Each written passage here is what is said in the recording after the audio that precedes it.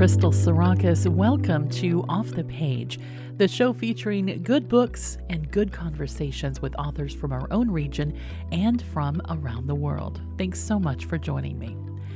My guest today is Mark Fullman. He's been studying mass shootings for most of the past decade in an effort to better understand why these shootings happen. His new book is Trigger Points: Inside the Mission to Stop Mass Shootings in America.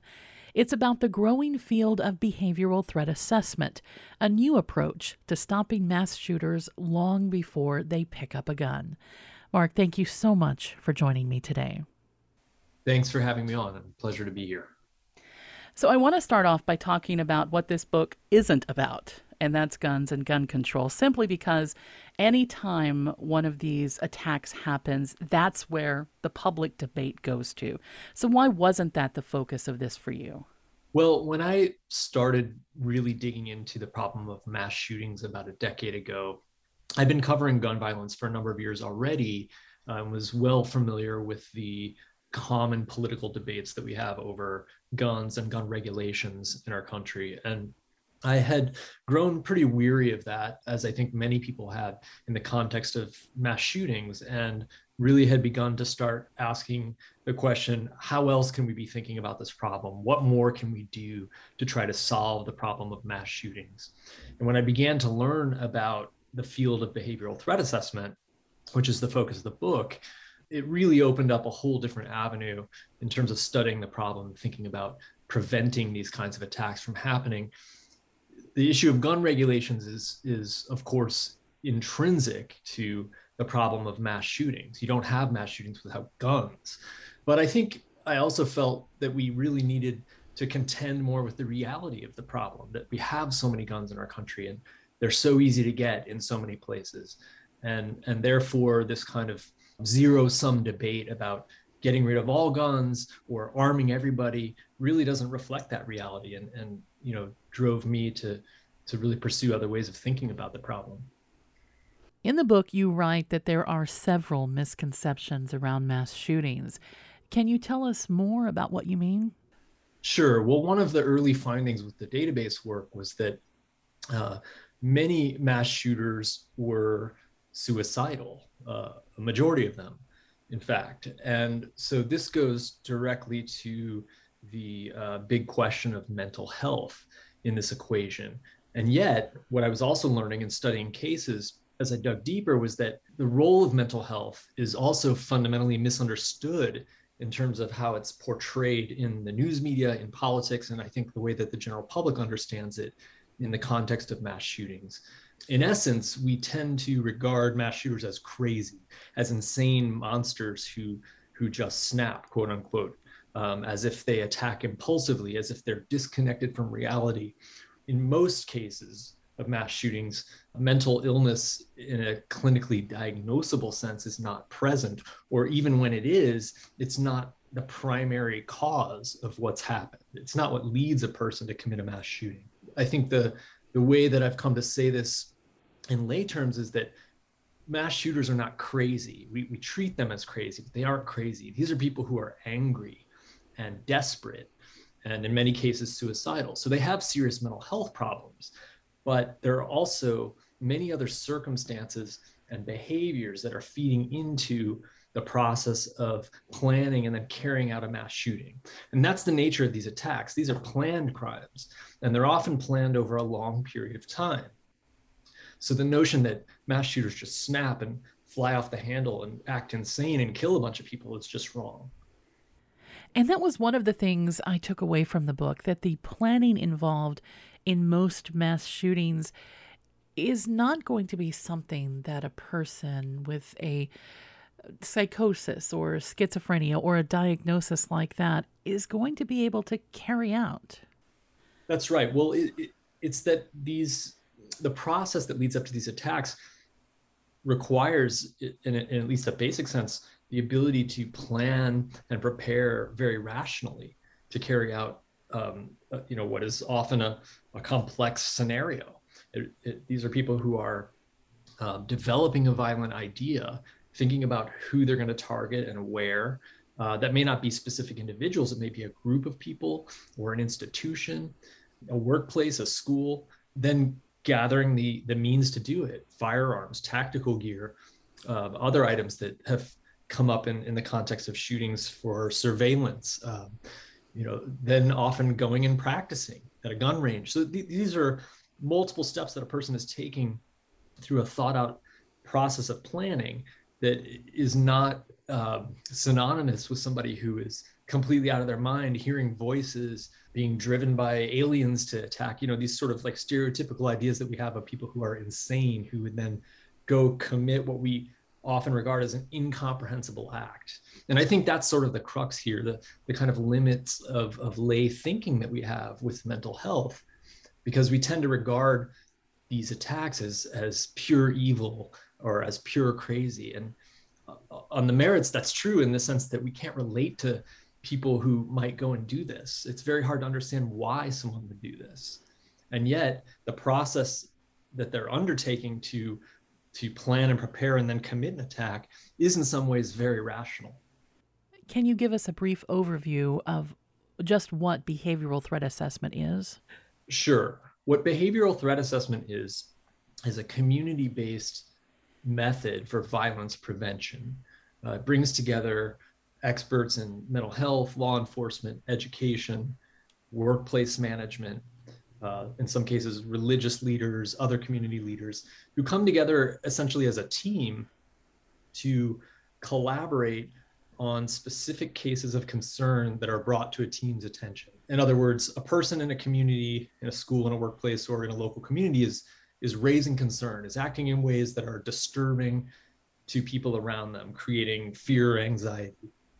And when that's brought to the attention of a team, they evaluate the situation by gathering as much information as they can in short order, by interviewing people around that person, often talking directly to the person themselves, and then using that information to gauge the level of danger, and then develop a plan for intervening, for managing that person's situation, for trying to help the person, essentially. Are there examples of a person's actions, like when they may cross that line, that might get the attention of a threat assessment team? I think the most commonly understood version of that is what can be called threatening communications. So many mass shooters or would-be mass shooters find ways to communicate their intentions. We see a lot of this, of course, now on social media, where people are expressing their intention to commit violence, whether directly or in a more veiled manner. Historically, with mass shootings and threat cases, this also happens through comments that a person will make to others around them. It appears in writings. We see a lot of that in school shooting cases. So that's probably the most obvious way that a threat case will come to the attention of a team. But there are often other factors as well. When a person begins to deteriorate personally, changes of routine that raise alarm in people around them. So to use a school example, you might have a student who's dropping out of class, who is quitting social activity, losing social connection, causing fear, anxiety in peers that's being reported to a teacher or a counselor or a principal. All of these can be signs that somebody is headed down a darker path like this. One of the other things that you wrote about, when we talk about the myths around mass shooters, is that mass shooters can be profiled. And I find it interesting because if you go back to some of the earliest work in, threat assessment overall with the FBI, the so-called mind hunters from the 70s and the 80s, it was all about developing a profile that might help stop serial killers. But that profiling doesn't work when it comes to mass shooters. Why is that? There's a really interesting evolution of that work, particularly in the context of the FBI's behavioral science that I write about in the book. So as you say, historically, there's this famed team of FBI experts who develop a way to profile serial killers, which is a retrospective form of profiling, where they're taking evidence from crime scenes and trying to develop an idea of who the person is, to figure out what their identity is through character type, and then track that person down. Threat assessment in the context of prevention and the way it's been applied to targeted violence like mass shootings, in some ways is the opposite of that, because threat assessment research isn't trying to profile an unknown suspect. These are people who have already either died in the attack or are apprehended and are in jail.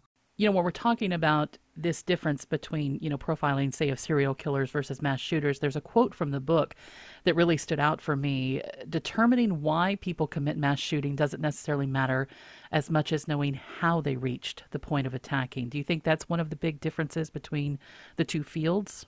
Right. So the real distinction between the original work of profiling at the FBI's behavioral analysis unit and what it later became in terms of prevention work was this distinction of not trying to analyze specific types of people who would commit a crime and use that for prediction, but rather to profile the behavioral process itself. Because as I was saying earlier, what threat assessment research learned early on, beginning 4 decades ago, was that there is no predictive profile of an assassin or a mass shooter, that people from all different kinds of backgrounds and demographics commit this type of atrocity. And then also that there is a recognizable behavioral process leading up to these planned attacks, sets of behaviors and circumstances that reveal patterns. So the profiling work became about profiling that process itself rather than trying to find particular types of people who would commit a mass shooting, which does not exist. How does behavioral threat assessment work when some of the things that a person might be doing that are warning signs also aren't necessarily illegal? So when I talk to leaders in the field about this, they've said consistently that that's really where the heart of the work is with behavioral threat assessment, because you're not talking about trying to criminalize a person in these circumstances because they haven't committed a crime in most cases. In many cases, they haven't even broken a policy, whether in school or workplace or otherwise. And so that really points to the true heart of the work, which is about prevention, about constructive prevention, about trying to help steer people away from a path that could lead them to become criminalized. So it's a very interesting, and I think in some ways delicate process, because it requires investigation that takes into account that people haven't done anything wrong, and you have to do this with respect to civil liberties and privacy. And yet at the same time, many of these cases that I was able to look at in the process of researching the book, you see people who are acting in ways that are setting up for some very scary situations, people who clearly have strong ideas about violence, who want to commit violence, who are planning for it, taking steps to prepare for it. And so there's a very strong sense when you study that case evidence that these are people who, but if there had not been an intervention of this kind and management work of this kind, almost certainly would have gone on to commit a violent attack. It was surprising to read that the focus of a lot of these threat assessment teams isn't about a punitive action. So we think, somebody's making me nervous at work, or, somebody's bullying at school, you fire them or you kick them out of school. But these teams take a completely different approach. Can you talk about that and maybe share an example of a specific case that stood out for you? Sure. Early on in the development of this field, the researchers and practitioners, I think, realized pretty quickly through studying cases and handling cases that punitive steps alone were not enough. That often what you would see is people would come back. In other words, you're not solving the problem by firing someone from their job and kicking them out the door or expelling someone from school.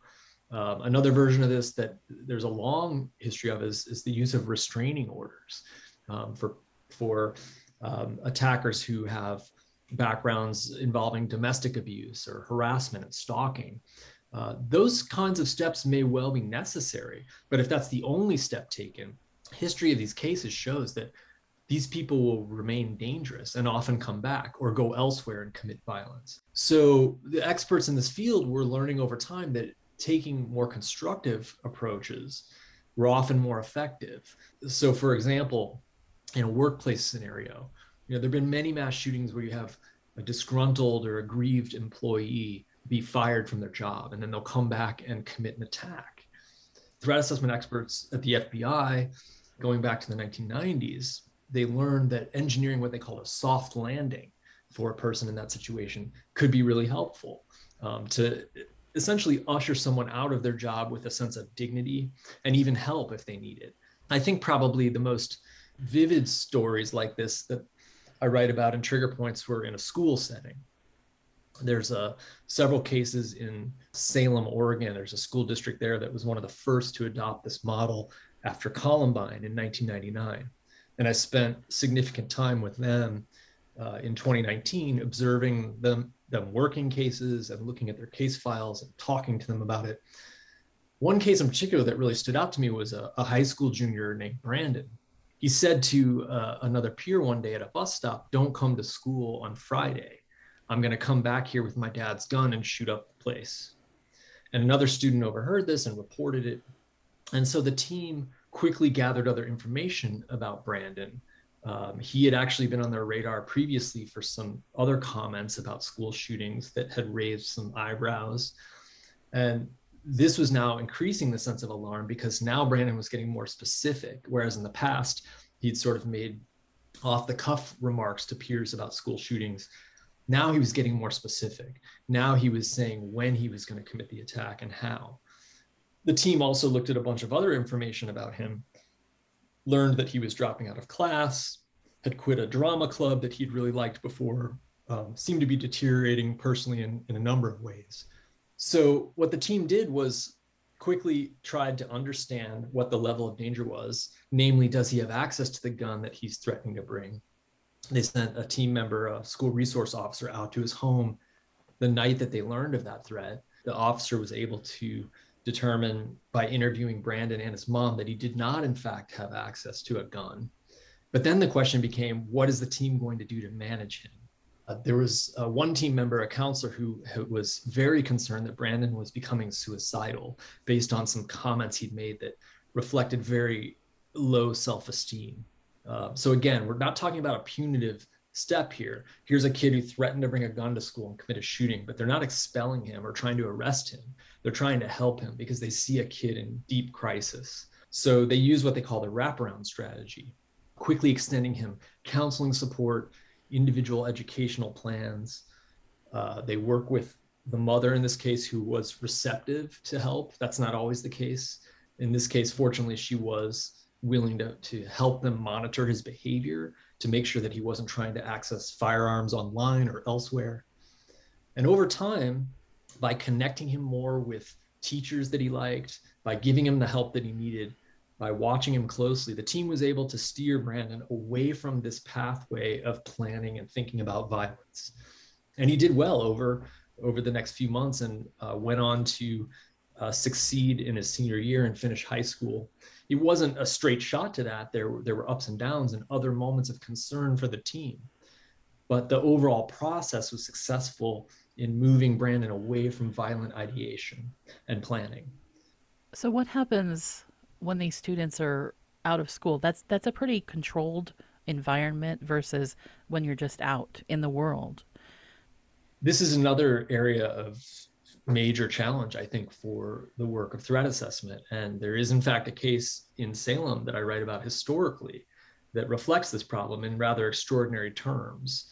They can do a lot to manage a troubled student like Brandon, but what happens when he leaves? So in Salem, there is actually another innovative quality to what this work is, in that the community there also has what they call an adult threat advisory team that's based in the local police department. These two teams actually work together, the school threat assessment team and the local community adult team. So in this case, there was the possibility to hand off a case. If someone's leaving the school, but they're still concerned that this person as a young adult in the world may still be at risk, that now other people can kind of take the lead in monitoring him outside the school system. But you can see how this would present major challenges for the work of threat assessment more broadly. What happens if that person leaves the community? So there was a case like that in Salem when the program first started in the early 2000s. There was another high school kid then, a junior, who was suicidal, was threatening to commit a school shooting, who the team moved quickly to help and was successful in helping over a year and a half period. And then even beyond that, as he lived in the local community and began to work a job and was doing pretty well. But then he moved away to Portland, and several years later had lost complete touch with the people who were helping him in Salem. And this individual, in fact, went on to commit a suicidal mass shooting in Portland years later. It's a very unique case in the field, and it shows, I think, both the great promise of the work, but also its limitations.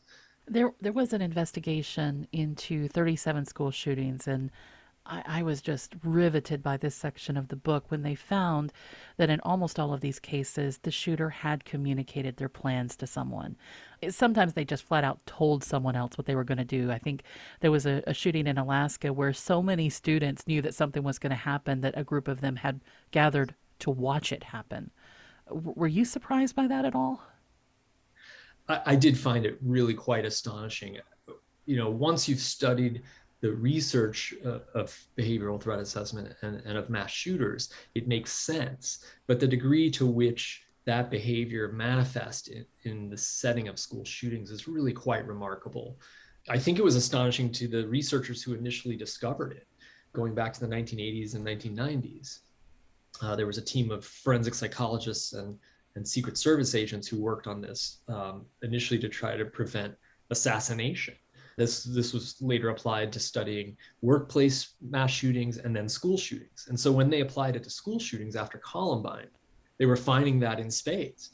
And I found it myself in further research looking at the so-called copycat effect, in particular, the way that the Columbine attack has become such a influential factor culturally in school shootings, in motivating copycats in a school setting. But even prior to that, the case that you mentioned from 1997, it's really quite remarkable that there have been situations like that so many times where a perpetrator told peers what they intended to do. That word then spread. I mean, this case in Alaska in 1997, so many kids knew by the morning of the attack that they had gathered in the mezzanine of the school, a second-story mezzanine outside the library, to watch what was going to happen. Now, a number of those students may not have known specifically or explicitly that there was going to be a shooting, but there was a very strong indication among many peers that something of that nature was about to happen. And not a single one reported that to an authority. This raises really interesting questions about community awareness of warning signs, among peers, among teachers, among families.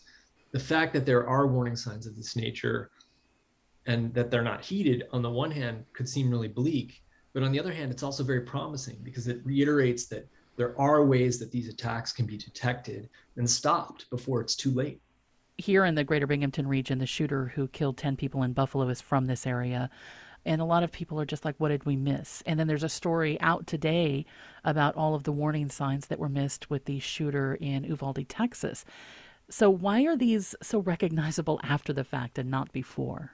It's a really good question. And what I've found in researching and reporting for the book is that leaders in the field of threat assessment will be the first to say, even with their expertise, that warning signs of this nature are much easier to see in hindsight.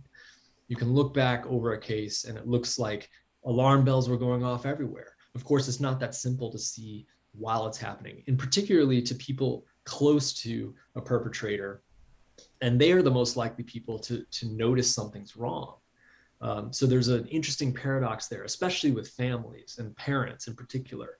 There's a long history of cases where there is parental denial that is very powerful in terms of a child. I mean, imagine trying to see being asked to see or trying to see your own child as someone who's turning dangerous in this way. There's a very high bar to that, I think. And it's there also with peers, as we were just discussing, and that's for some different reasons as well. So it's not easy to see these warning signs per se. At the same time, people have instincts that create fear, anxiety in them. And you can look back on this process and say, or ask the question, why is it that people aren't responding to those instincts about someone? The case with the shooter from Conklin who attacked in Buffalo is a good example of this, perhaps even to the more explicit end of the continuum, because as we know, he made a comment toward the end of his senior year in high school about committing a suicidal shooting, and was taken into custody and given a mental health evaluation. So what that tells you is that there were people around him who were very worried about his behavior, that they were taking it seriously. I think that is a good example of what's possible with so many of these cases. And in a fundamental sense, they are all the same in this fundamental sense, that this pattern of warning signs, of behaviors and circumstances in varying combinations are always present in these mass shootings. So the opportunity of threat assessment really lies with that if that can be seen and understood more widely among communities, among the general public, and among practitioners in mental health and law enforcement, leaders in education, and so on, we have a better chance of stopping more of these from happening. You write a lot about the rise of digital media and the intersection that plays almost with the radicalization, and it seems in some cases, of these mass shooters. How does that tie into what threat assessment teams are looking at? So this was particularly fascinating territory to explore more deeply with the book, to try to understand how digital media has really impacted the mass shootings phenomenon. And it has significantly. I had known this from my previous reporting at Mother Jones, but when I dove deeper, I was just finding more and more of it in the study of cases and in talking to leaders at the FBI and elsewhere who study this problem, that a lot of the behavioral patterns that have always been a part of this problem have really been magnified by the speed and proliferation of digital media. The fact that any person can go online and kind of get swallowed quickly into a dark hole of ideological extremism, of grievance, of rage, of despair, take your pick, that it can feed this process that's already going on in a person. It's a real point of concern for threat assessment experts.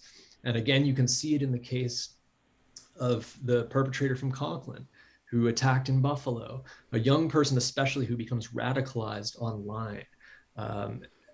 We're seeing more of this in recent years.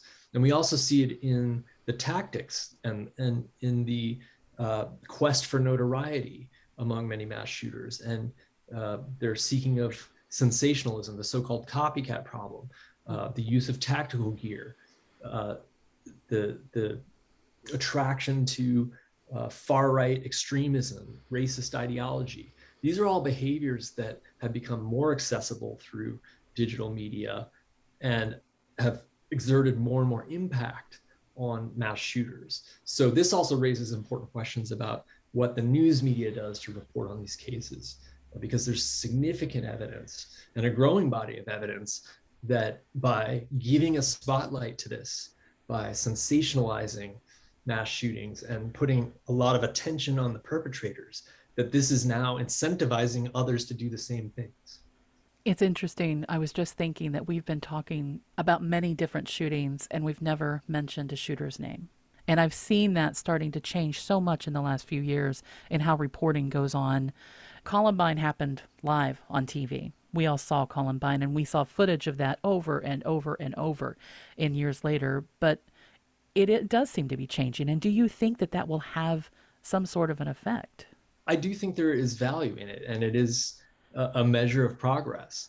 It's like with anything else with this problem of mass shootings, it's complicated.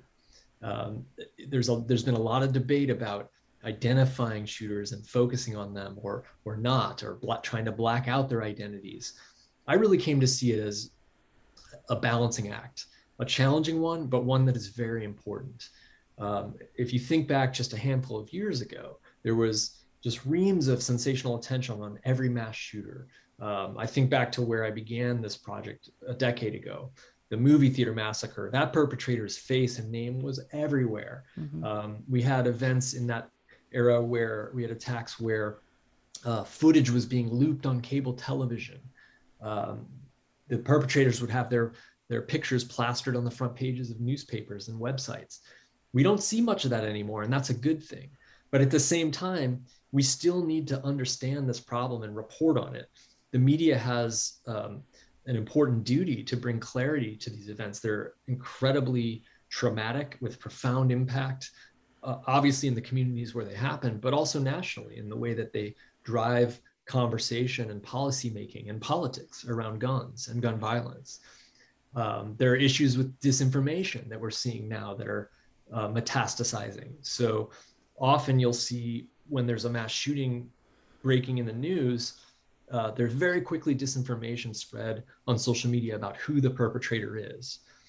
People try to exploit that situation to create different kinds of effects politically or otherwise. And that's a problem. And people's lives have been impacted by this too.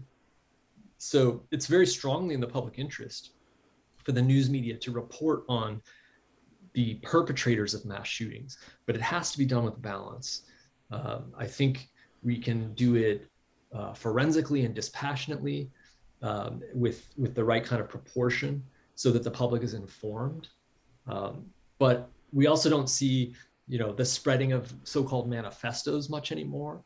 Certainly not live streaming footage that has become another aspect of this phenomenon that's very troubling, where shooters try to record or live stream their attacks as they're happening and then spread that all over the internet. These things can have very damaging effects. And I think that the media understands that much better now than even just a few years ago. Mark, thank you so much for talking with me today. Thanks for having me. It's really good to talk with you. Mark Follman is the National Affairs Editor at Mother Jones. His book is Trigger Points: Inside the Mission to Stop Mass Shootings in America. We talked about a lot more during our interview, and you can listen to the extended conversation on our podcast. Visit yourpublicradio.org and click on Off the Page to listen, or you can find us through most podcast apps. And if you like what you hear, please subscribe to the podcast. That way you'll stay up to date whenever a new episode is released. Off the Page is made possible in part by you. Your donations help ensure that WSKG Public Media is able to produce local content that we share not only with our own audience, but with audiences around the world. If you've made a donation in support of the program, thank you so much. If you'd like to send a few dollars our way, it's very easy to do. Just go to WSKG.org and click on Donate. Coming up next week, my guest is poet Jillian Barnett. Her new collection of work is Falling Bodies, and it's a wonderful collection of poems that explore family, loss, grief, love, and more. I hope you'll join me for it. Off the Page is a production of WSKG Public Media. I'm your host and producer, Crystal Sarakas. Thanks for listening, and I hope you'll join me next time we go off the page.